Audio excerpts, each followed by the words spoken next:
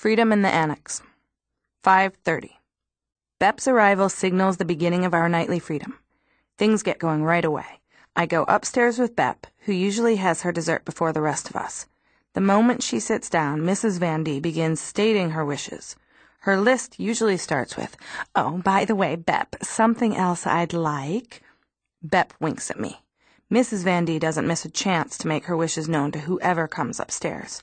It must be one of the reasons none of them like to go up there. 5:45. Bep leaves. I go down 2 floors to have a look around, first to the kitchen, then to the private office, and then to the coal bin to open the cat door for Mooshie. After a long tour of inspection, I wind up in Mr. Kugler's office. Mr. Van Daan is combing all the drawers and files for today's mail. Peter picks up Bosch and the warehouse key. Pim lugs the typewriters upstairs. Margot looks around for a quiet place to do her office work.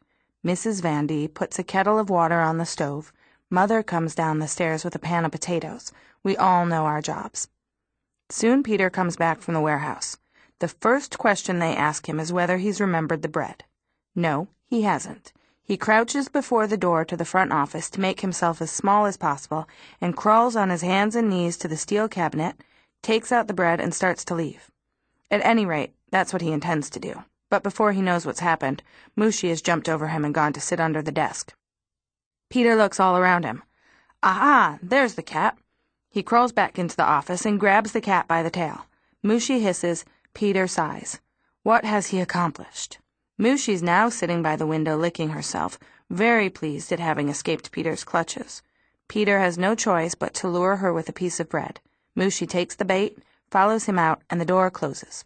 I watch the entire scene through a crack in the door. Mr. Van Daan is angry and slams the door. Margot and I exchange looks and think the same thing. He must have worked himself into a rage again because of some blunder on Mr. Kugler's part, and he's forgotten all about the keg company next door. Another step is heard in the hallway.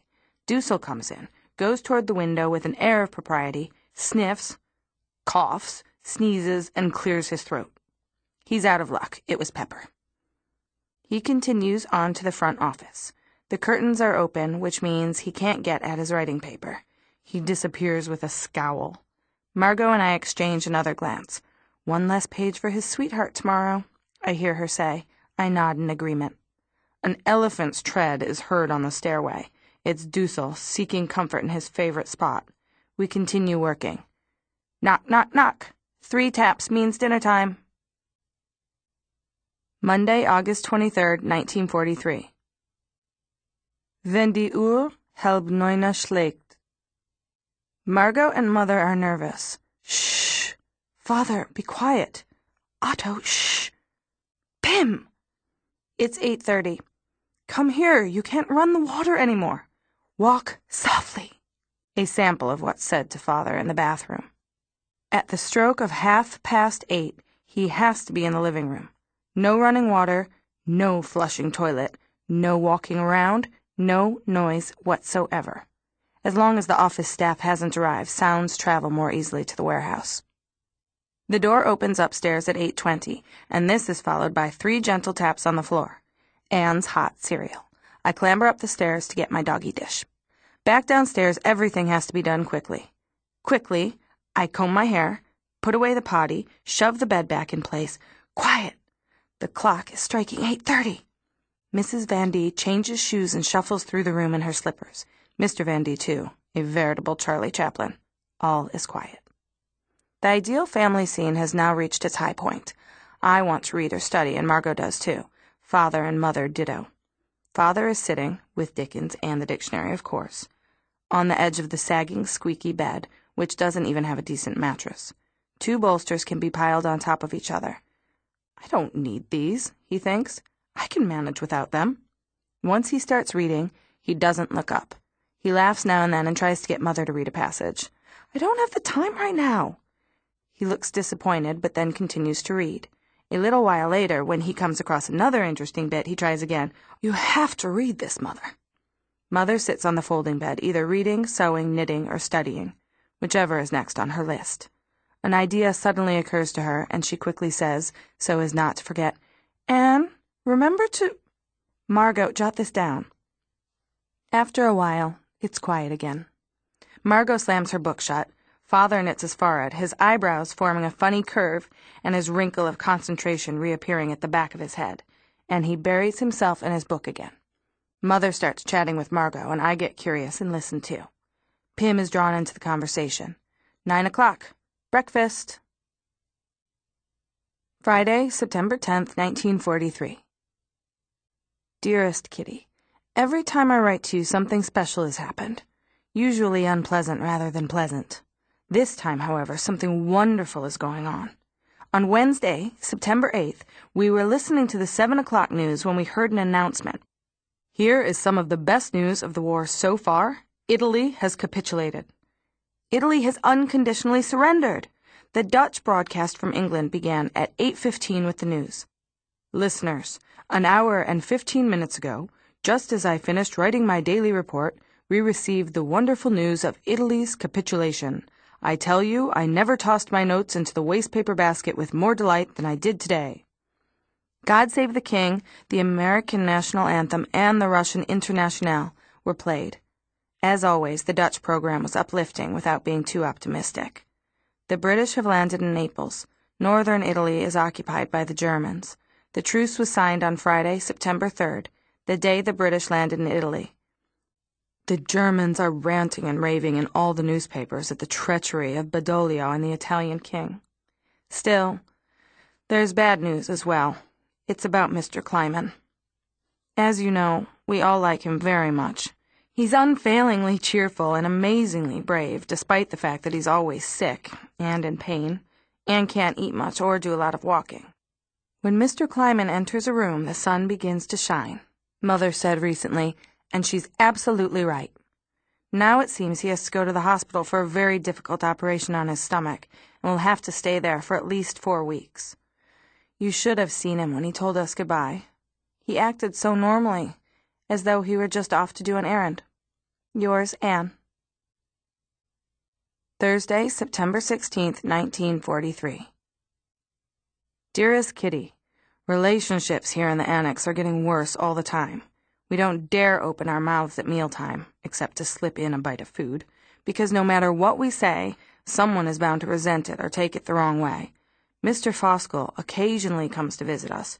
Unfortunately, he's not doing very well. He isn't making it any easier for his family, because his attitude seems to be, "What do I care? I'm going to die anyway." When I think how touchy everyone is here, I can just imagine what it must be like at the Foskels. I've been taking valerian every day to fight the anxiety and depression, but it doesn't stop me from being even more miserable the next day. A good hearty laugh would help more than 10 valerian drops. But we've almost forgotten how to laugh.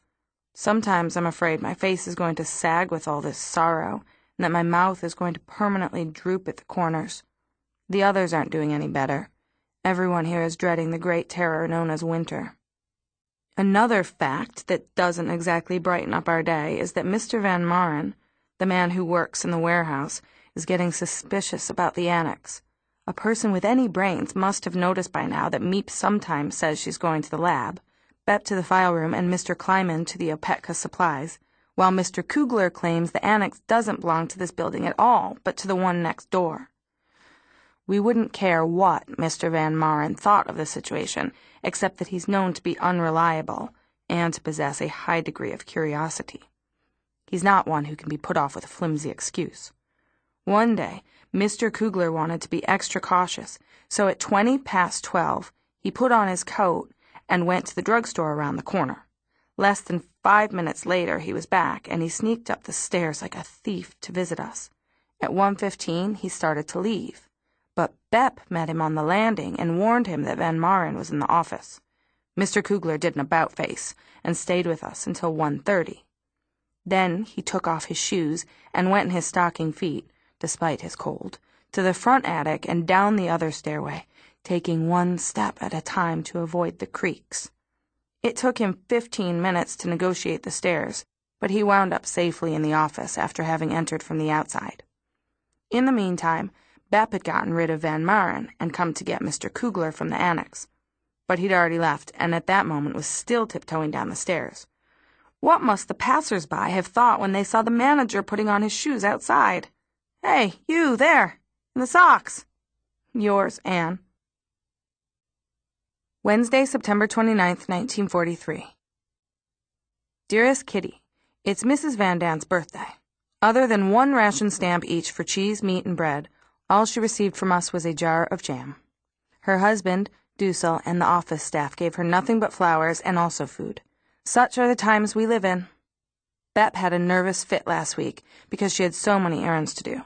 10 times a day people were sending her out for something, each time insisting she go right away, or go again, or that she'd done it all wrong. And when you think that she has her regular office work to do, that Mr. Kleiman is sick, that Miep is home with a cold, and that Bep herself has a sprained ankle, boyfriend troubles, and a grouchy father, it's no wonder she's at the end of her tether. We comforted her and told her that if she'd put her foot down once or twice and say she didn't have the time, the shopping lists would shrink of their own accord. Saturday there was a big drama, the likes of which have never been seen here before. It started with a discussion of Van Maren and ended in a general argument and tears. Dussel complained to Mother that he was being treated like a leper, that no one was friendly to him, and that, after all, he hadn't done anything to deserve it. This was followed by a lot of sweet talk, which luckily Mother didn't fall for this time. She told him we were disappointed in him, and that, on more than one occasion, he'd been a source of great annoyance. Dussel promised her the moon, but, as usual, we haven't seen so much as a beam. There's trouble brewing with the Van Dans, I can tell. Father's furious because they're cheating us. They've been holding back meat and other things. Oh, what kind of bombshell is about to burst now? If only I weren't so involved in all these skirmishes. If only I could leave here. They're driving us crazy. Yours, Anne. Sunday, October 17th, 1943. Dearest Kitty, Mr. Kleiman is back, thank goodness. He looks a bit pale, and yet he cheerfully set off to sell some clothes for Mr. Van Dan. The disagreeable fact is that Mr. Van Dan has run out of money. He lost his last 100 guilders in the warehouse, which is still creating trouble for us. The men are wondering how 100 guilders could wind up in the warehouse on a Monday morning. Suspicion abounds. Meanwhile, the 100 guilders have been stolen. Who's the thief? But I was talking about the money shortage. Mrs. Van D has scads of dresses, coats, and shoes, none of which she feels she can do without. Mr. Van D's suit is difficult to sell, and Peter's bike was put on the block, but is back again since nobody wanted it. But the story doesn't end there. You see, Mrs. Van D is going to have to part with her fur coat. In her opinion, the firm should pay for our upkeep, but that's ridiculous. They just had a flaming row about it and have entered the, oh, my sweet Pooty, and darling Carolee stage of reconciliation. My mind boggles at the profanity this honorable house has had to endure in the past month. Father walks around with his lips pressed together, and whenever he hears his name, he looks up in alarm, as if he's afraid he'll be called upon to resolve another delicate problem. Mother's so wrought up her cheeks are blotched with red. Margot complains of headaches. Dussel can't sleep. Mrs. Van D frets and fumes all day long. And I've gone completely round the bend. To tell you the truth, I sometimes forget who we're at odds with and who we're not. The only way to take my mind off it is to study, and I've been doing a lot of that lately. Yours, Anne. Friday, October 29th, 1943. My dearest Kitty, Mr. Kleiman is out again. His stomach won't give him a moment's peace. He doesn't even know whether it's stopped bleeding. He came to tell us he wasn't feeling well and was going home, and for the first time he seemed really down. Mr. and Mrs. Van D have had more raging battles. The reason is simple. They're broke. They wanted to sell an overcoat and a suit of Mr. Van D's, but were unable to find any buyers. His prices were way too high. Some time ago, Mr. Kleiman was talking about a furrier he knows. This gave Mr. Van D the idea of selling his wife's fur coat. It's made of rabbit skin, and she's had it for 17 years. Mrs. Van D got 325 guilders for it, an enormous amount. She wanted to keep the money herself to buy new clothes after the war, and it took some doing before Mr. Van D could make her understand that it was desperately needed to cover household expenses. You can't imagine the screaming, shouting, stamping of feet, and swearing that went on. It was terrifying. My family stood holding its breath at the bottom of the stairs, in case it might be necessary to drag them apart. All the bickering, tears, and nervous tension have become such a stress and strain that I fall into my bed at night, crying, and thanking my lucky stars that I have half an hour to myself. I'm doing fine, except I've got no appetite. I keep hearing, "Goodness, you look awful." I must admit, they're doing their best to keep me in condition. They're plying me with dextrose, cod liver oil, brewer's yeast, and calcium. My nerves often get the better of me, especially on Sundays. That's when I really feel miserable. The atmosphere is stifling, sluggish, leaden. Outside, you don't hear a single bird, and a deathly, oppressive silence hangs over the house and clings to me as if it were going to drag me into the deepest regions of the underworld. At times like these, Father, Mother, and Margot don't matter to me in the least. I wander from room to room, climb up and down the stairs, and feel like a songbird whose wings have been ripped off, and who keeps hurling itself against the bars of its dark cage. "Let me out where there's fresh air and laughter," a voice within me cries. I don't even bother to reply anymore, but lie down on the divan.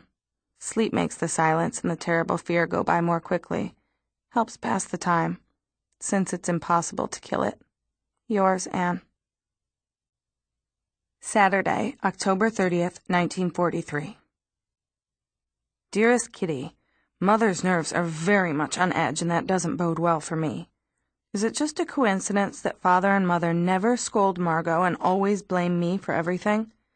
Last night, for example, Margot was reading a book with beautiful illustrations.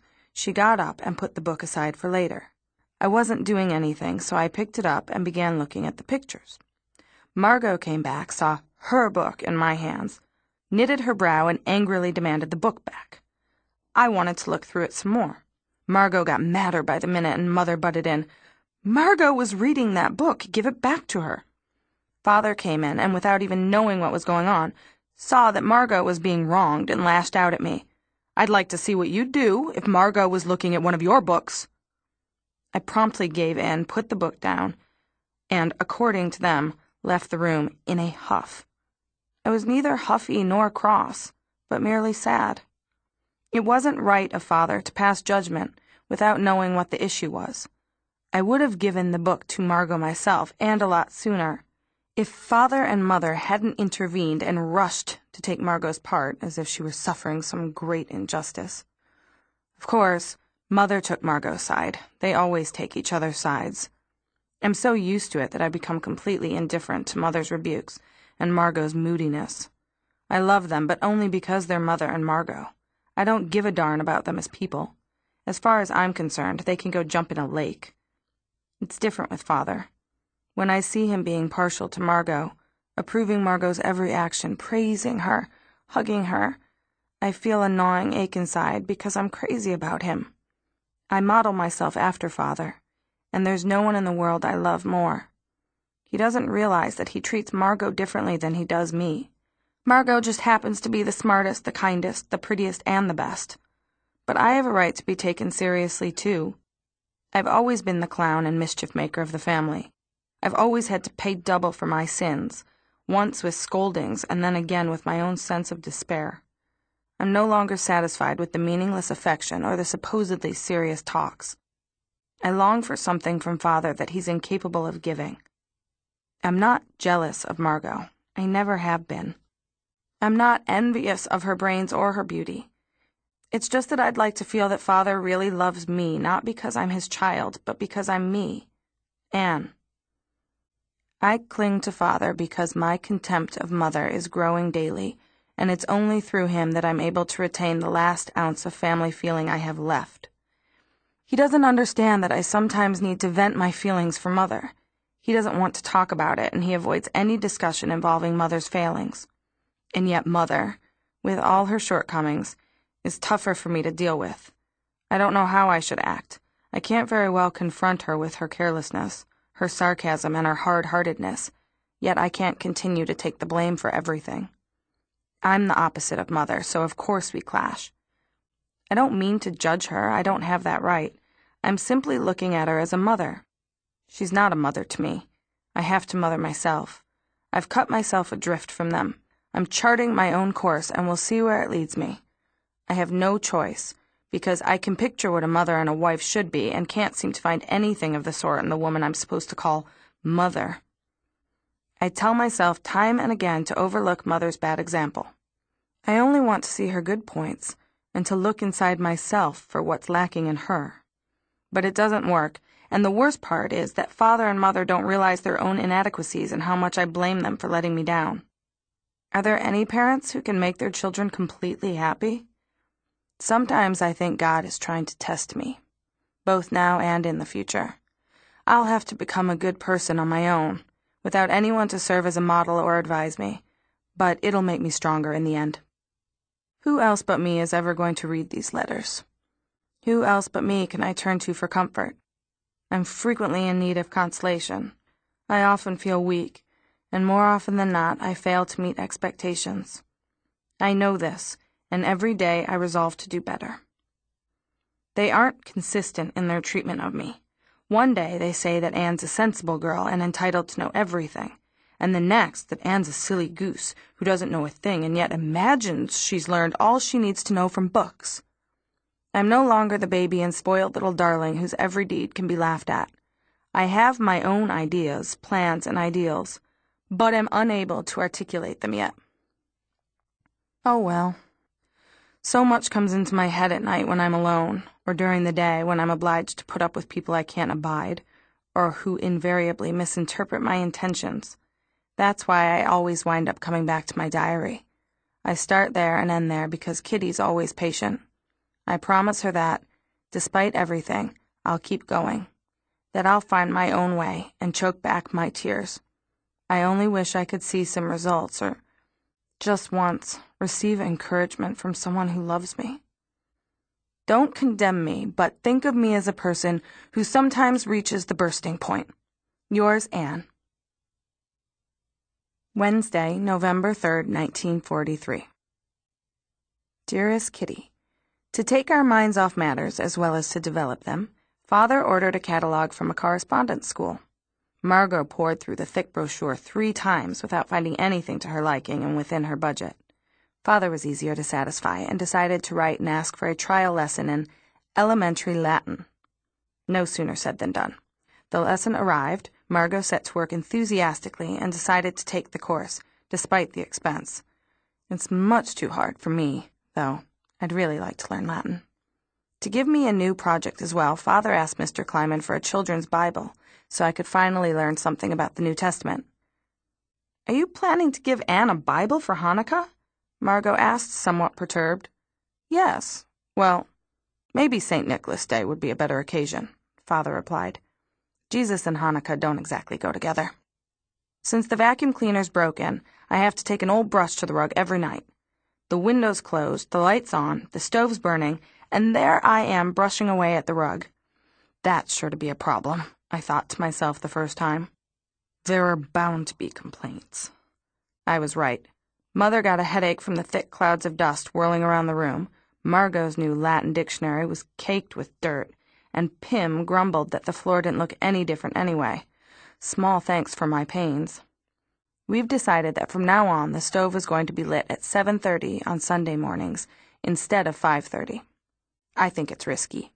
What will the neighbors think of our smoking chimney? It's the same with the curtains. Ever since we first went into hiding, they've been tacked firmly to the windows. Sometimes one of the ladies or gentlemen can't resist the urge to peek outside. The result? A storm of reproaches. The response, "Oh, nobody will notice." That's how every act of carelessness begins and ends. No one will notice. No one will hear. No one will pay the least bit of attention. Easy to say, but is it true? At the moment, the tempestuous quarrels have subsided. Only Dussel and the Van Dans are still at loggerheads. When Dussel is talking about Mrs. Van D., he invariably calls her "that old bat" or "that stupid hag." And conversely, Mrs. Van D. refers to our ever-so-learned gentleman as an old maid or a touchy neurotic spinster, etc. The pot calling the kettle black. Yours, Anne. Monday evening, November 8th, 1943. Dearest Kitty, if you were to read all my letters in one sitting, you'd be struck by the fact that they were written in a variety of moods. It annoys me to be so dependent on the moods here in the annex, but I'm not the only one. We're all subject to them. If I'm engrossed in a book, I have to rearrange my thoughts before I can mingle with other people, because otherwise they might think I was strange. As you can see, I'm currently in the middle of a depression. I couldn't really tell you what set it off, but I think it stems from my cowardice, which confronts me at every turn. This evening, when Bep was still here, the doorbell rang long and loud. I instantly turned white, my stomach churned, and my heart beat wildly. And all because I was afraid. At night in bed, I see myself alone in a dungeon, without father and mother. Or I'm roaming the streets, or the annex is on fire. Or they come in the middle of the night to take us away, and I crawl under my bed in desperation. I see everything as if it were actually taking place. And to think it might all happen soon. Meep often says she envies us because we have such peace and quiet here. That may be true, but she's obviously not thinking about our fear. I simply can't imagine the world will ever be normal again for us. I do talk about after the war, but it's as if I were talking about a castle in the air, something that can never come true. I see the 8 of us in the annex as if we were a patch of blue sky surrounded by menacing black clouds.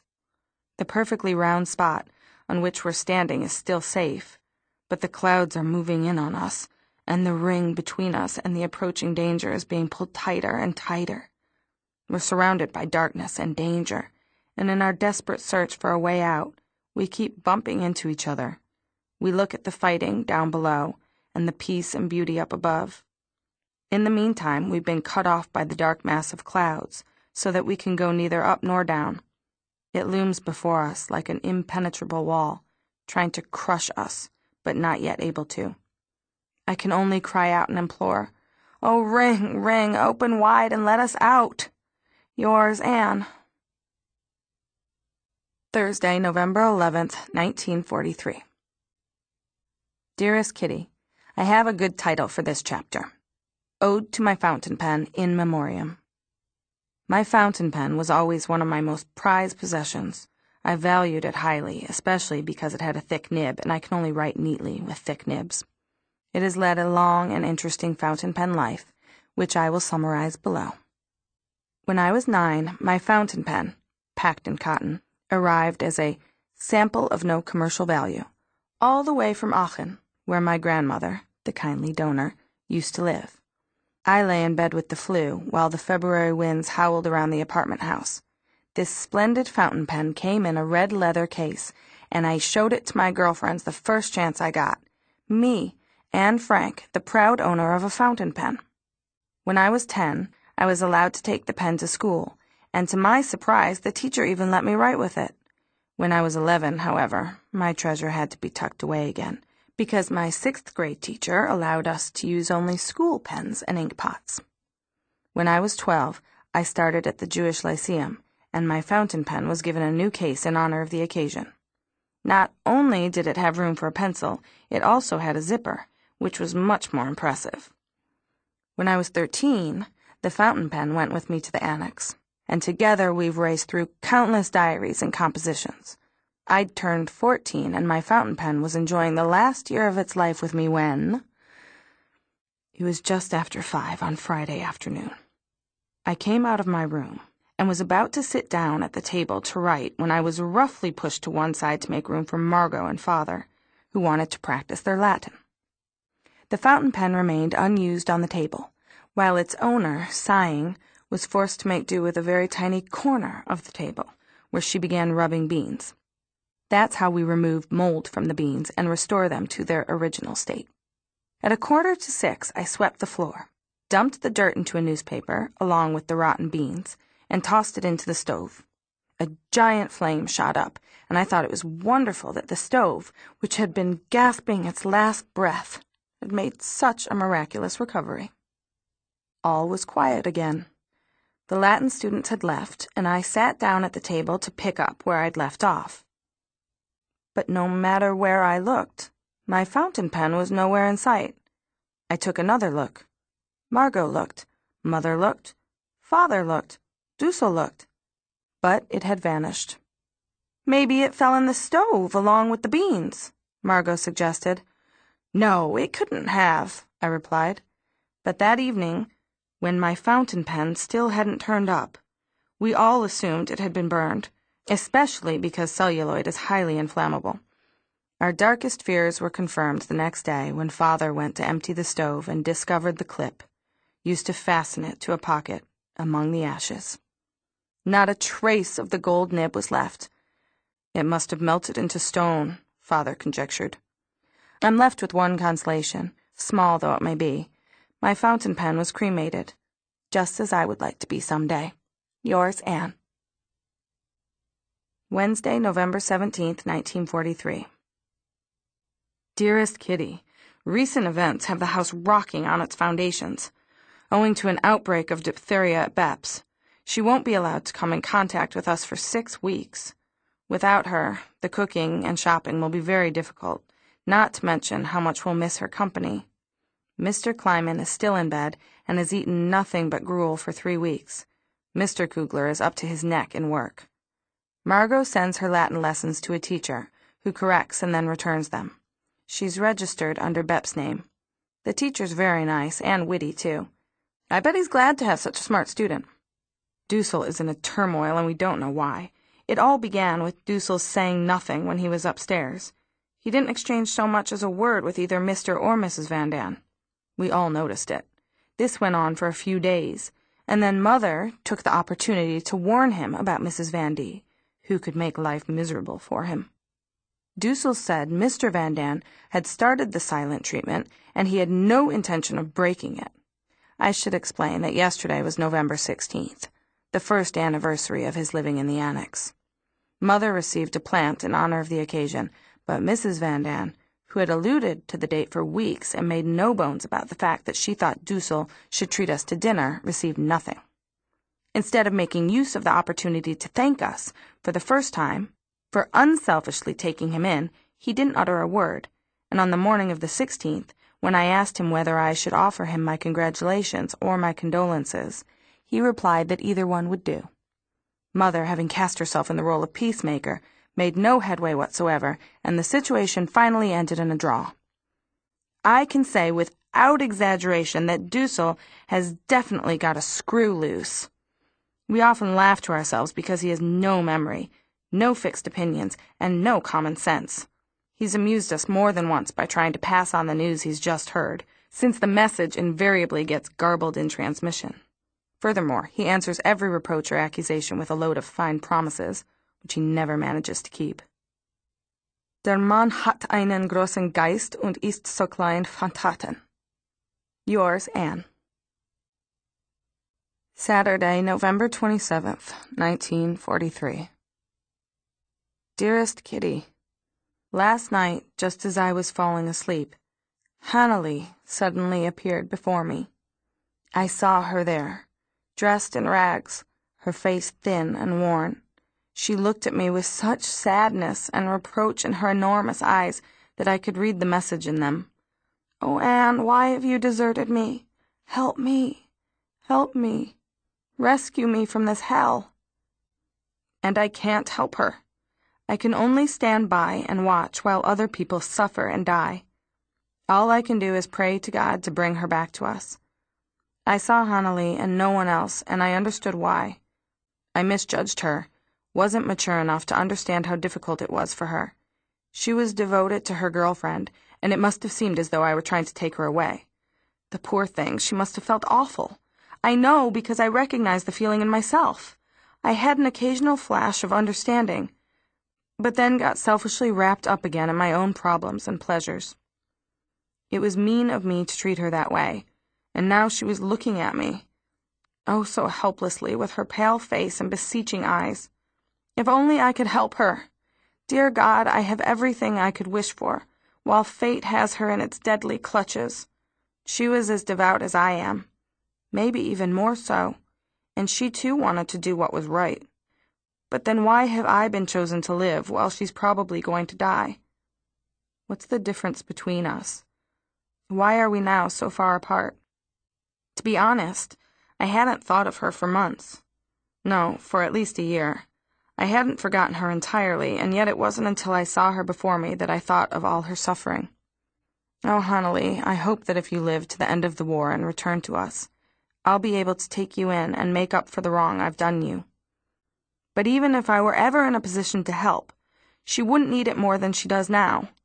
I wonder if she ever thinks of me and what she's feeling. Merciful God, comfort her, so that at least she won't be alone. Oh, if only you could tell her I'm thinking of her with compassion and love. It might help her go on. I've got to stop dwelling on this. It won't get me anywhere. I keep seeing her enormous eyes, and they haunt me. Does Hanley really and truly believe in God, or has religion merely been foisted upon her? I don't even know that. I never took the trouble to ask. Hanley, if only I could take you away.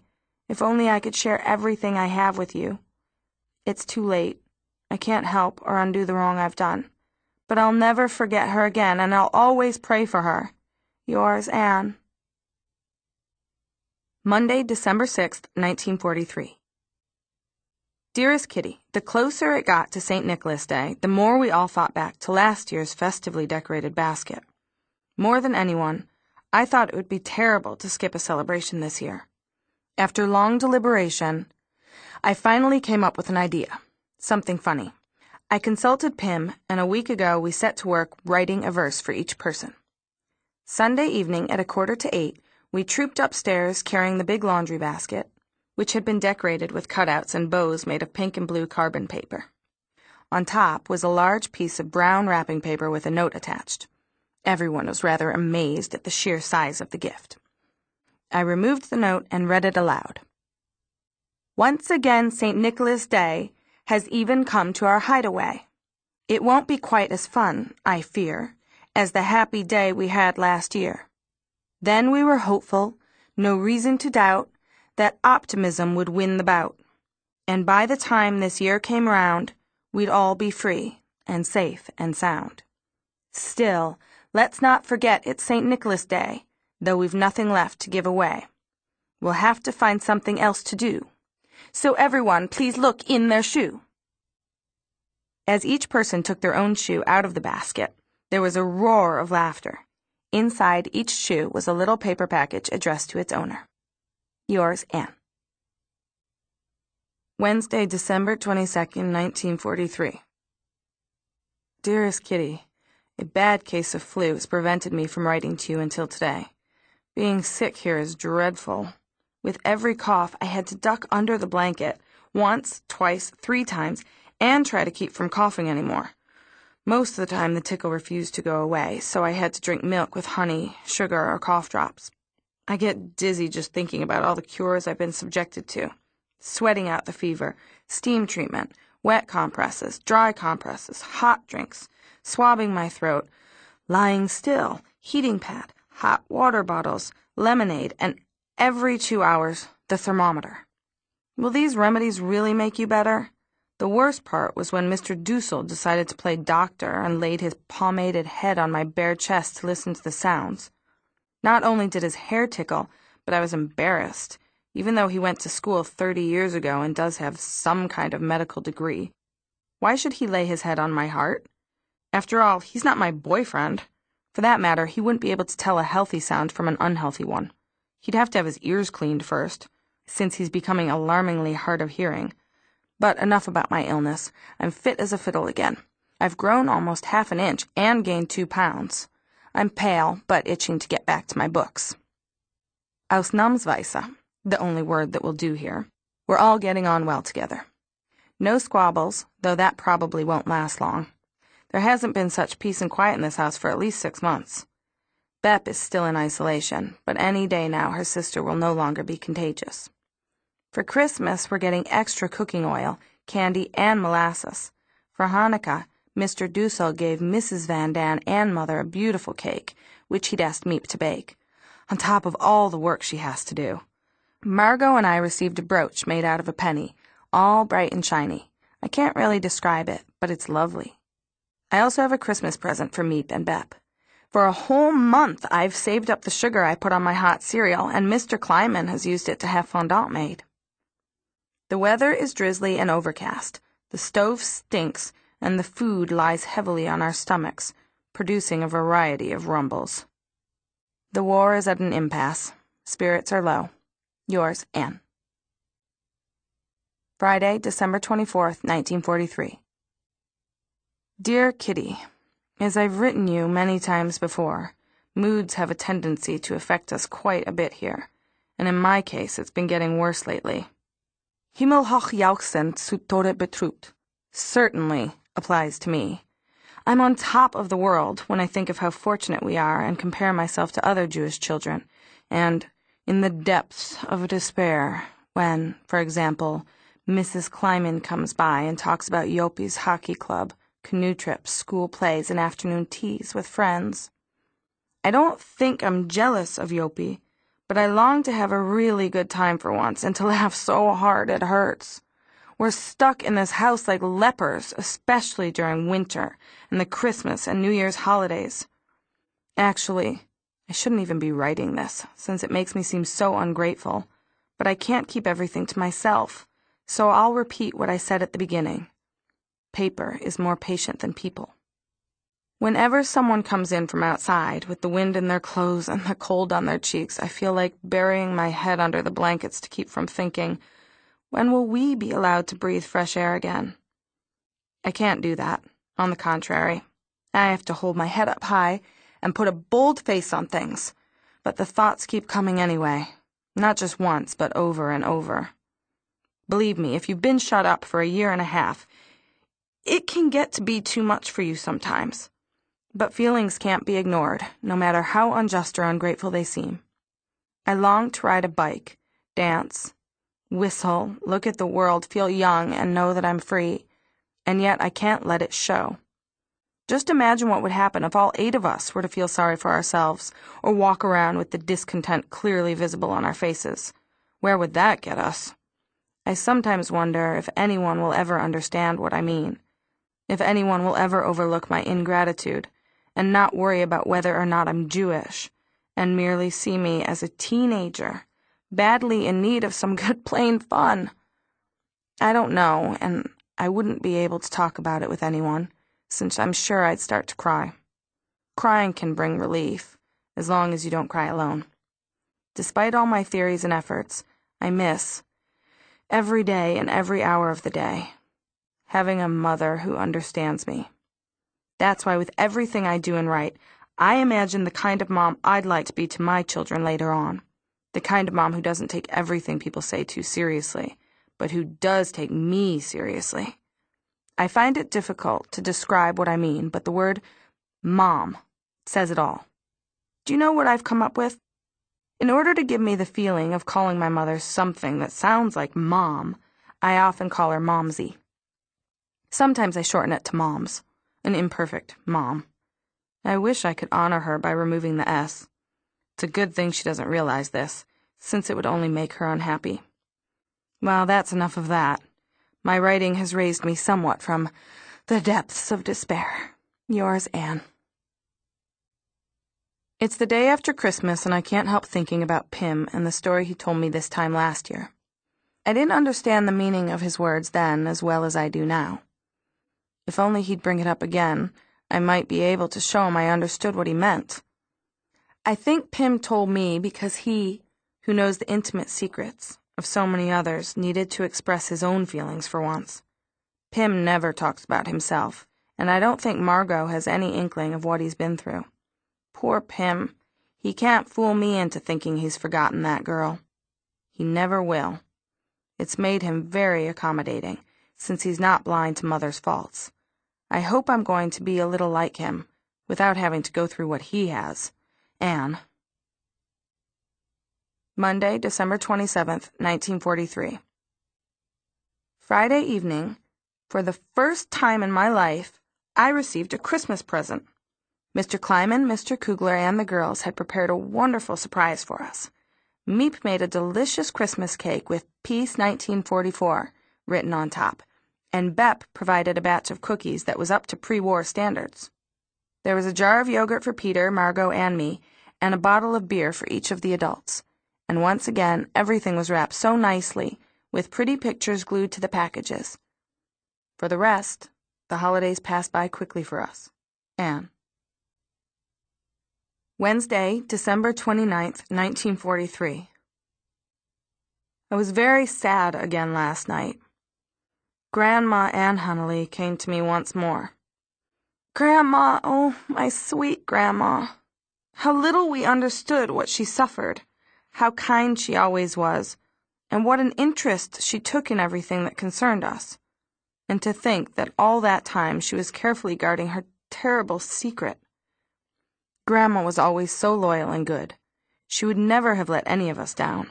Whatever happened, no matter how much I misbehaved, Grandma always stuck up for me. Grandma, did you love me, or did you not understand me either? I don't know. How lonely Grandma must have been, in spite of us. You can be lonely even when you're loved by many people, since you're still not anybody's one and only. And Huntley? Is she still alive? What's she doing? Dear God, watch over her and bring her back to us. Huntley, you're a reminder of what my fate might have been. I keep seeing myself in your place. So why am I often miserable about what goes on here? Shouldn't I be happy, contented and glad, except when I'm thinking of Huntley and those suffering along with her? I'm selfish and cowardly.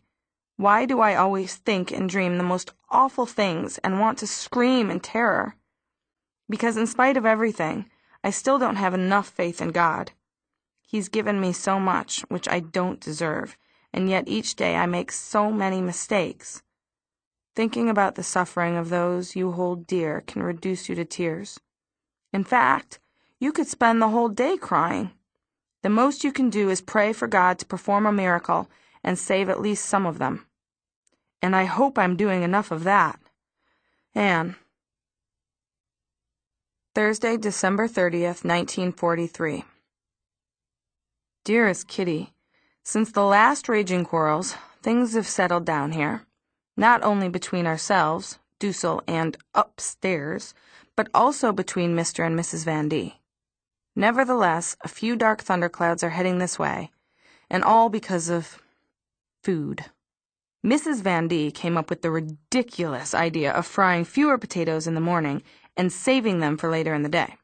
Mother and Dussel and the rest of us didn't agree with her, so now we're dividing up the potatoes as well. It seems the fats and oils aren't being doled out fairly, and Mother's going to have to put a stop to it. I'll let you know if there are any interesting developments.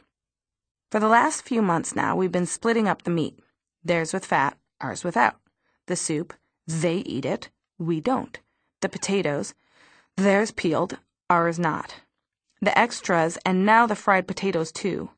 If only we could split up completely. Yours, Anne. P.S. Bep had a picture postcard of the entire royal family copied for me. Juliana looks very young, and so does the Queen. The 3 little girls are adorable. It was incredibly nice of Bep, don't you think? Sunday, January 2nd, 1944. Dearest Kitty, this morning, when I had nothing to do, I leafed through the pages of my diary and came across so many letters dealing with the subject of Mother in such strong terms that I was shocked. I said to myself, Anne, is that really you talking about hate? Oh, Anne, how could you? I continued to sit with the open book in my hand and wonder why I was filled with so much anger and hate that I had to confide it all to you. I tried to understand the Anne of last year and make apologies for her. Because as long as I leave you with these accusations and don't attempt to explain what prompted them, my conscience won't be clear. I was suffering then, and still do, from moods that kept my head under water, figuratively speaking, and allowed me to see things only from my own perspective, without calmly considering what the others, those whom I, with my mercurial temperament, had hurt or offended, had said, and then acting as they would have done. I hid inside myself, thought of no one but myself, and calmly wrote down all my joy, sarcasm, and sorrow in my diary. Because this diary has become a kind of memory book, it means a great deal to me, but I could easily write over and done with on many of its pages. I was furious at Mother, and still am a lot of the time. It's true she didn't understand me, but I didn't understand her either.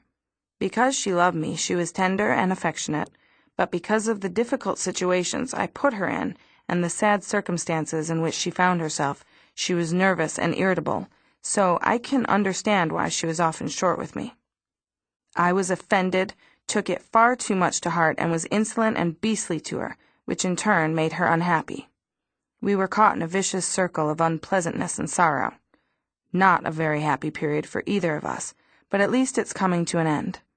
I didn't want to see what was going on, and I felt very sorry for myself, but that's understandable too. Those violent outbursts on paper are simply expressions of anger that, in normal life, I could have worked off by locking myself in my room and stamping my foot a few times or calling Mother names behind her back. The period of tearfully passing judgment on Mother is over. I've grown wiser, and Mother's nerves are a bit steadier. Most of the time I manage to hold my tongue when I'm annoyed, and she does too, so on the surface we seem to be getting along better.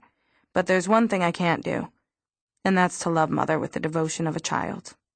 I soothe my conscience with the thought that it's better for unkind words to be down on paper than for Mother to have to carry them around in her heart. Yours, Anne. Thursday, January 6, 1944. Dearest Kitty, today I have 2 things to confess. It's going to take a long time, but I have to tell them to someone, and you're the most likely candidate, since I know you'll keep a secret, no matter what happens. The first is about Mother. As you know, I've frequently complained about her and then tried my best to be nice. I've suddenly realized what's wrong with her. Mother has said that she sees us more as friends than as daughters. That's all very nice, of course, except that a friend can't take the place of a mother. I need my mother to set a good example and be a person I can respect. But in most matters, she's an example of what not to do. I have the feeling that Margot thinks so differently about these things that she'd never be able to understand what I've just told you. And Father avoids all conversations having to do with Mother. I imagine a mother as a woman who, first and foremost, possesses a great deal of tact, especially toward her adolescent children, and not one who, like Momsy, pokes fun at me when I cry, not because I'm in pain, but because of other things. This may seem trivial, but there's one incident I've never forgiven her for. It happened one day when I had to go to the dentist. Mother and Margot planned to go with me and agreed I should take my bicycle. When the dentist was finished and we were back outside, Margot and Mother very sweetly informed me that they were going downtown to buy or look at something. I don't remember what, and of course I wanted to go along. But they said I couldn't come because I had my bike with me. Tears of rage rushed to my eyes, and Margot and Mother began laughing at me. I was so furious that I stuck my tongue out at them right there on the street. A little old lady happened to be passing by, and she looked terribly shocked. I rode my bike home and must have cried for hours. Strangely enough, even though Mother has wounded me thousands of times, this particular wound still stings whenever I think of how angry I was. I find it difficult to confess the second one, because it's about myself. I'm not prudish, Kitty, and yet every time they give a blow-by-blow account of their trips to the bathroom, which they often do, my whole body rises in revolt. Yesterday I read an article on blushing by Sis Heister. It was as if she'd addressed it directly to me. Not that I blush easily, but the rest of the article did apply. What she basically says is that during puberty, girls withdraw into themselves and begin thinking about the wondrous changes taking place in their bodies. I feel that too, which probably accounts for my recent embarrassment over Margot, Mother, and Father. On the other hand, Margot is a lot shyer than I am, and yet she's not in the least embarrassed. I think that what's happening to me is so wonderful, and I don't just mean the changes taking place on the outside of my body, but also those on the inside. I never discuss myself or any of these things with others, which is why I have to talk about them to myself. Whenever I get my period, and that's only been 3 times, I have the feeling that in spite of all the pain, discomfort, and mess, I'm carrying around a sweet secret. So even though it's a nuisance, in a certain way, I'm always looking forward to the time when I'll feel that secret inside me once again. Sis Heister also writes that girls my age feel very insecure about themselves and are just beginning to discover that they're individuals with their own ideas, thoughts, and habits. I'd just turned 13 when I came here, so I started thinking about myself and realized that I've become an independent person sooner than most girls. Sometimes, when I lie in bed at night, I feel a terrible urge to touch my breasts and listen to the quiet, steady beating of my heart. Unconsciously, I had these feelings even before I came here. Once, when I was spending the night at Jacques', I could no longer restrain my curiosity about her body, which she'd always hidden from me and which I'd never seen. I asked her whether, as proof of our friendship, we could touch each other's breasts. Jacques refused. I also had a terrible desire to kiss her, which I did. Every time I see a female nude, such as the Venus in my art history book, I go into ecstasy. Sometimes I find them so exquisite I have to struggle to hold back my tears. If only I had a girlfriend. Thursday, January 6th, 1944. Dearest Kitty, my longing for someone to talk to has become so unbearable that I somehow took it into my head to select Peter for this role. On the few occasions when I have gone to Peter's room during the day, I've always thought it was nice and cozy. But Peter's too polite to show someone the door when they're bothering him, so I've never dared to stay long. I've always been afraid he'd think I was a pest. I've been looking for an excuse to linger in his room and get him talking without his noticing, and yesterday I got my chance. Peter, you see, is currently going through a crossword puzzle craze, and he doesn't do anything else all day. I was helping him, and we soon wound up sitting across from each other at his table, Peter on the chair and me on the divan. It gave me a wonderful feeling when I looked into his dark blue eyes and saw how bashful my unexpected visit had made him. I could read his innermost thoughts, and in his face I saw a look of helplessness and uncertainty as to how to behave, and at the same time a flicker of awareness of his masculinity. I saw his shyness, and I melted. I wanted to say, "Tell me about yourself. Look beneath my chatty exterior." But I found that it was easier to think up questions than to ask them. The evening came to a close and nothing happened, except that I told him about the article on blushing. Not what I wrote you, of course, just that he would grow more secure as he got older. That night I lay in bed and cried my eyes out, all the while making sure no one could hear me. The idea that I had to beg Peter for favors was simply revolting, but people will do almost anything to satisfy their longings. Take me, for example. I've made up my mind to visit Peter more often and, somehow, get him to talk to me. You mustn't think I'm in love with Peter, because I'm not. If the Van Dans had had a daughter instead of a son, I'd have tried to make friends with her. This morning, I woke up just before 7 and immediately remembered what I'd been dreaming about. I was sitting on a chair, and across from me was Peter. Peter Schiff. We were looking at Mary Boss's sketchbook. The dream was so vivid I can even remember some of the drawings. But that wasn't all. The dream went on. Peter's eyes suddenly met mine, and I stared for a long time into those velvety brown eyes. Then he said very softly, "If I'd only known, I'd have come to you long ago."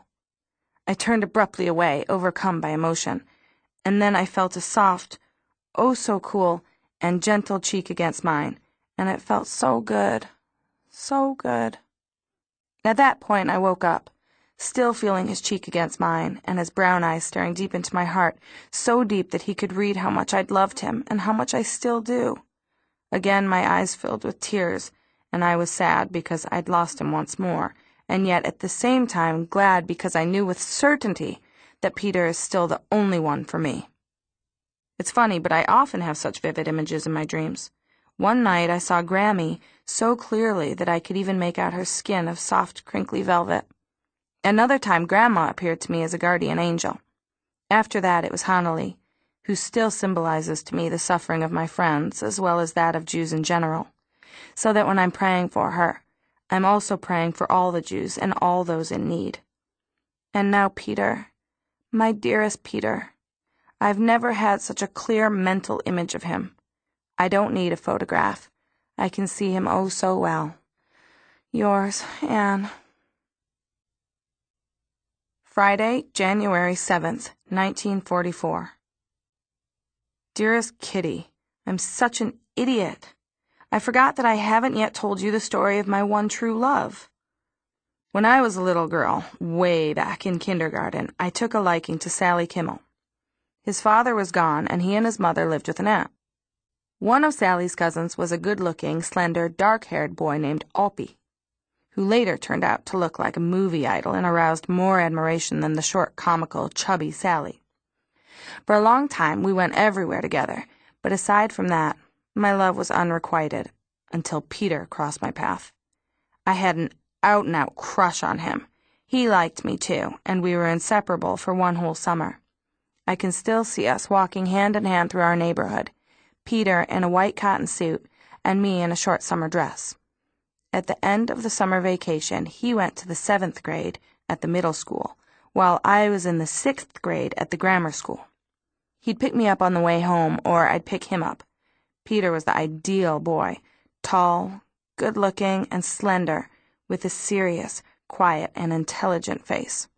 He had dark hair, beautiful brown eyes, ruddy cheeks, and a nicely pointed nose.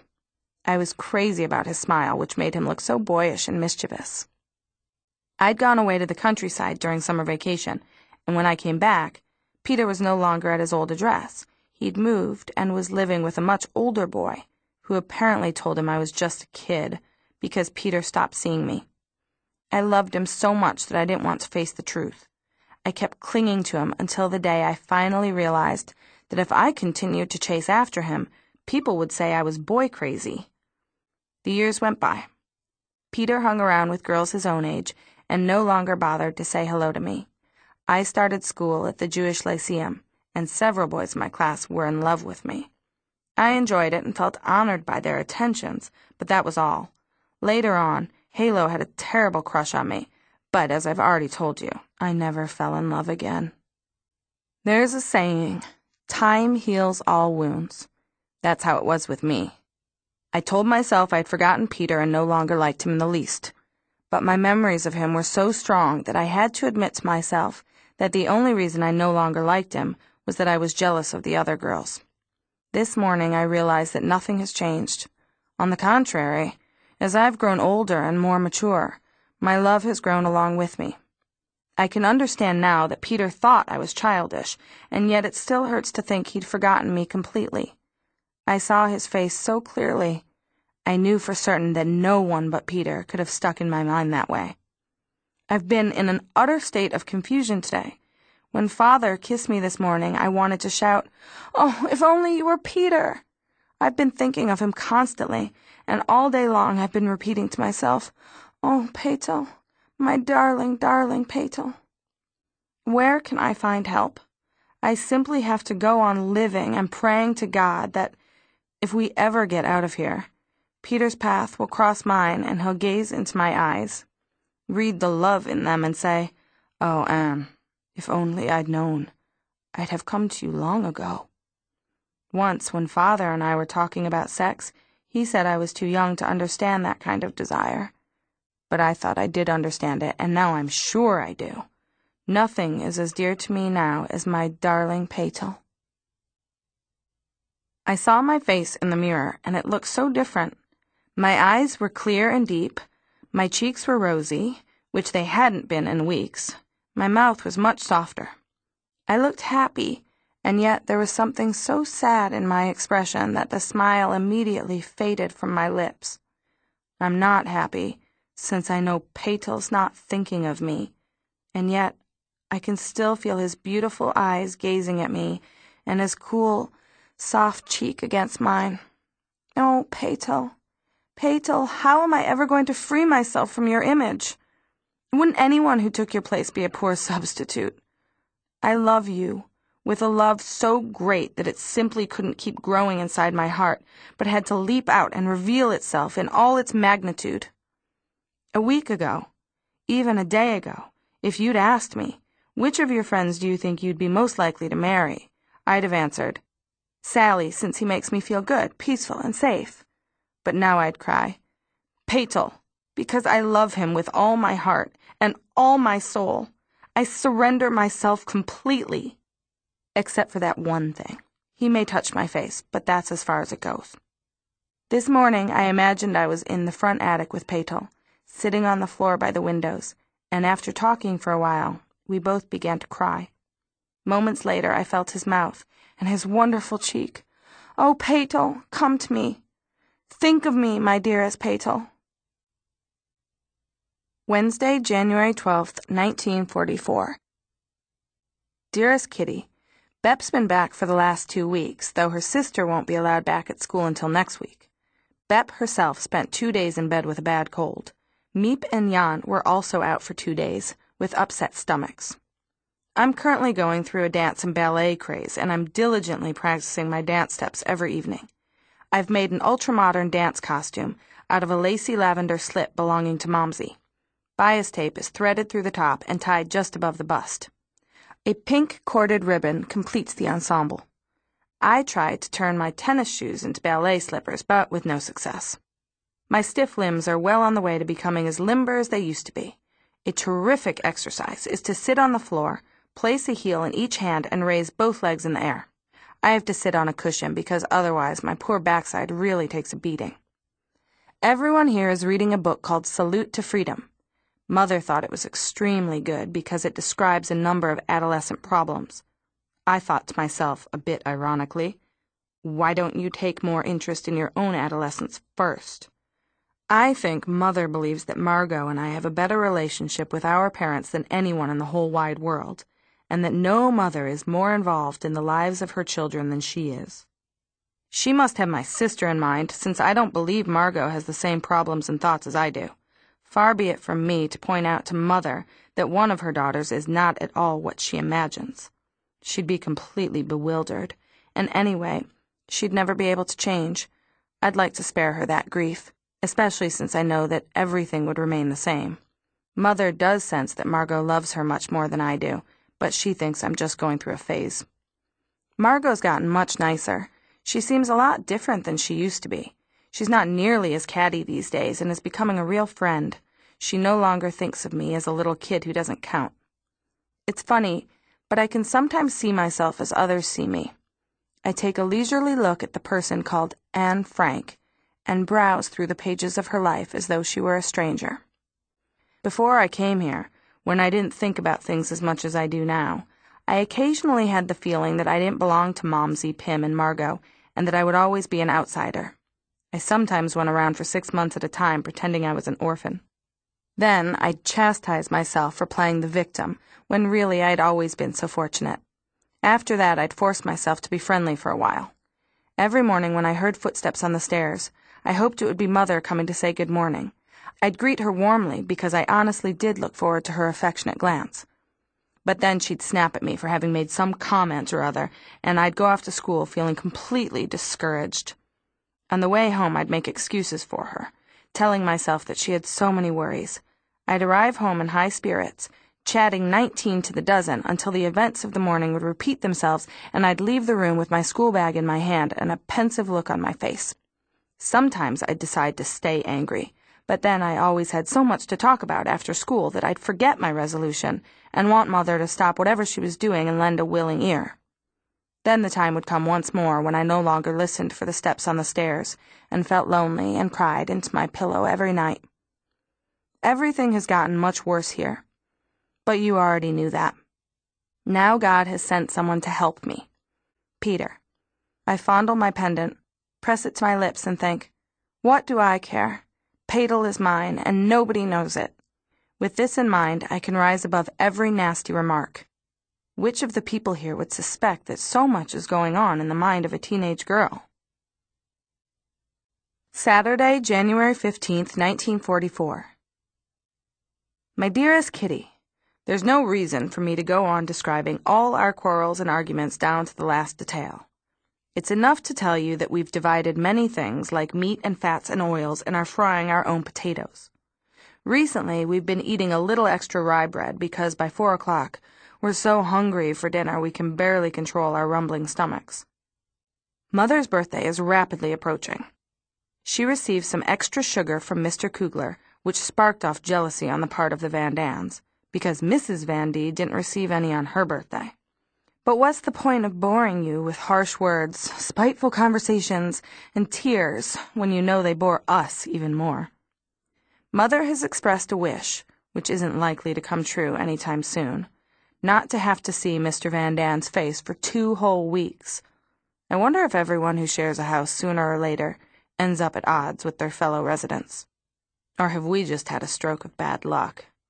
At mealtime, when Dussel helps himself to a quarter of the half-filled gravy boat and leaves the rest of us to do without, I lose my appetite and feel like jumping to my feet, knocking him off his chair and throwing him out the door. Are most people so stingy and selfish? I've gained some insight into human nature since I came here, which is good, but I've had enough for the present. Peter says the same. The war is going to go on despite our quarrels and our longing for freedom and fresh air, so we should try to make the best of our stay here. I'm preaching, but I also believe that if I live here much longer, I'll turn into a dried-up old beanstalk, and all I really want is to be an honest-to-goodness teenager.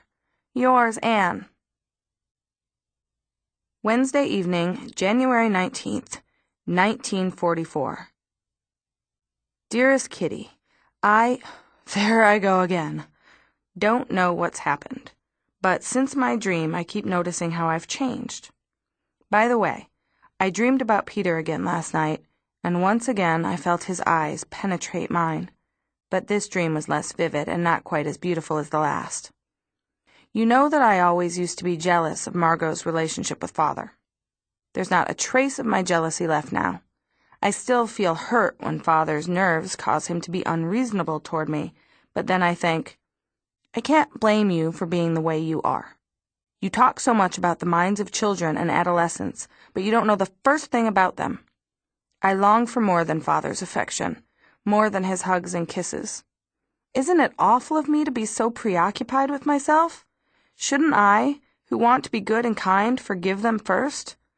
I forgive Mother, too, but every time she makes a sarcastic remark or laughs at me, it's all I can do to control myself. I know I'm far from being what I should. Will I ever be? Anne Frank. P.S. Father asked if I told you about the cake. For Mother's birthday, she received a real mocha cake, pre-war quality, from the office. It was a really nice day, but at the moment there's no room in my head for things like that. Saturday, January 22nd, 1944. Dearest Kitty, can you tell me why people go to such lengths to hide their real selves? Or why I always behave very differently when I'm in the company of others? Why do people have so little trust in one another? I know there must be a reason, but sometimes I think it's horrible that you can't ever confide in anyone, not even those closest to you. It seems as if I've grown up since the night I had that dream, as if I've become more independent. You'll be amazed when I tell you that even my attitude toward the Van Dans has changed. I've stopped looking at all the discussions and arguments from my family's biased point of view. What's brought on such a radical change? Well, you see, I suddenly realized that if Mother had been different, if she'd been a real mom, our relationship would have been very, very different. Mrs. Van Dan is by no means a wonderful person, yet half the arguments could have been avoided if Mother hadn't been so hard to deal with every time they got onto a tricky subject. Mrs. Van Dan does have one good point, though. You can talk to her. She may be selfish, stingy, and underhanded, but she'll readily back down as long as you don't provoke her and make her unreasonable. This tactic doesn't work every time, but if you're patient, you can keep trying and see how far you get. All the conflicts about our upbringing, about not pampering children, about the food, about everything, absolutely everything, might have taken a different turn if we'd remained open and on friendly terms instead of always seeing the worst side. I know exactly what you're going to say, Kitty. But Anne, are these words really coming from your lips? From you, who have had to put up with so many unkind words from upstairs? From you, who are aware of all the injustices? And yet they are coming from me. I want to take a fresh look at things and form my own opinion, not just ape my parents, as in the proverb, the apple never falls far from the tree. I want to re-examine the Van Dans and decide for myself what's true and what's been blown out of proportion. If I wind up being disappointed in them, I can always side with Father and Mother. But if not, I can try to change their attitude. And if that doesn't work, I'll have to stick with my own opinions and judgment. I'll take every opportunity to speak openly to Mrs. Van D. about our many differences and not be afraid, despite my reputation as a smart aleck, to offer my impartial opinion.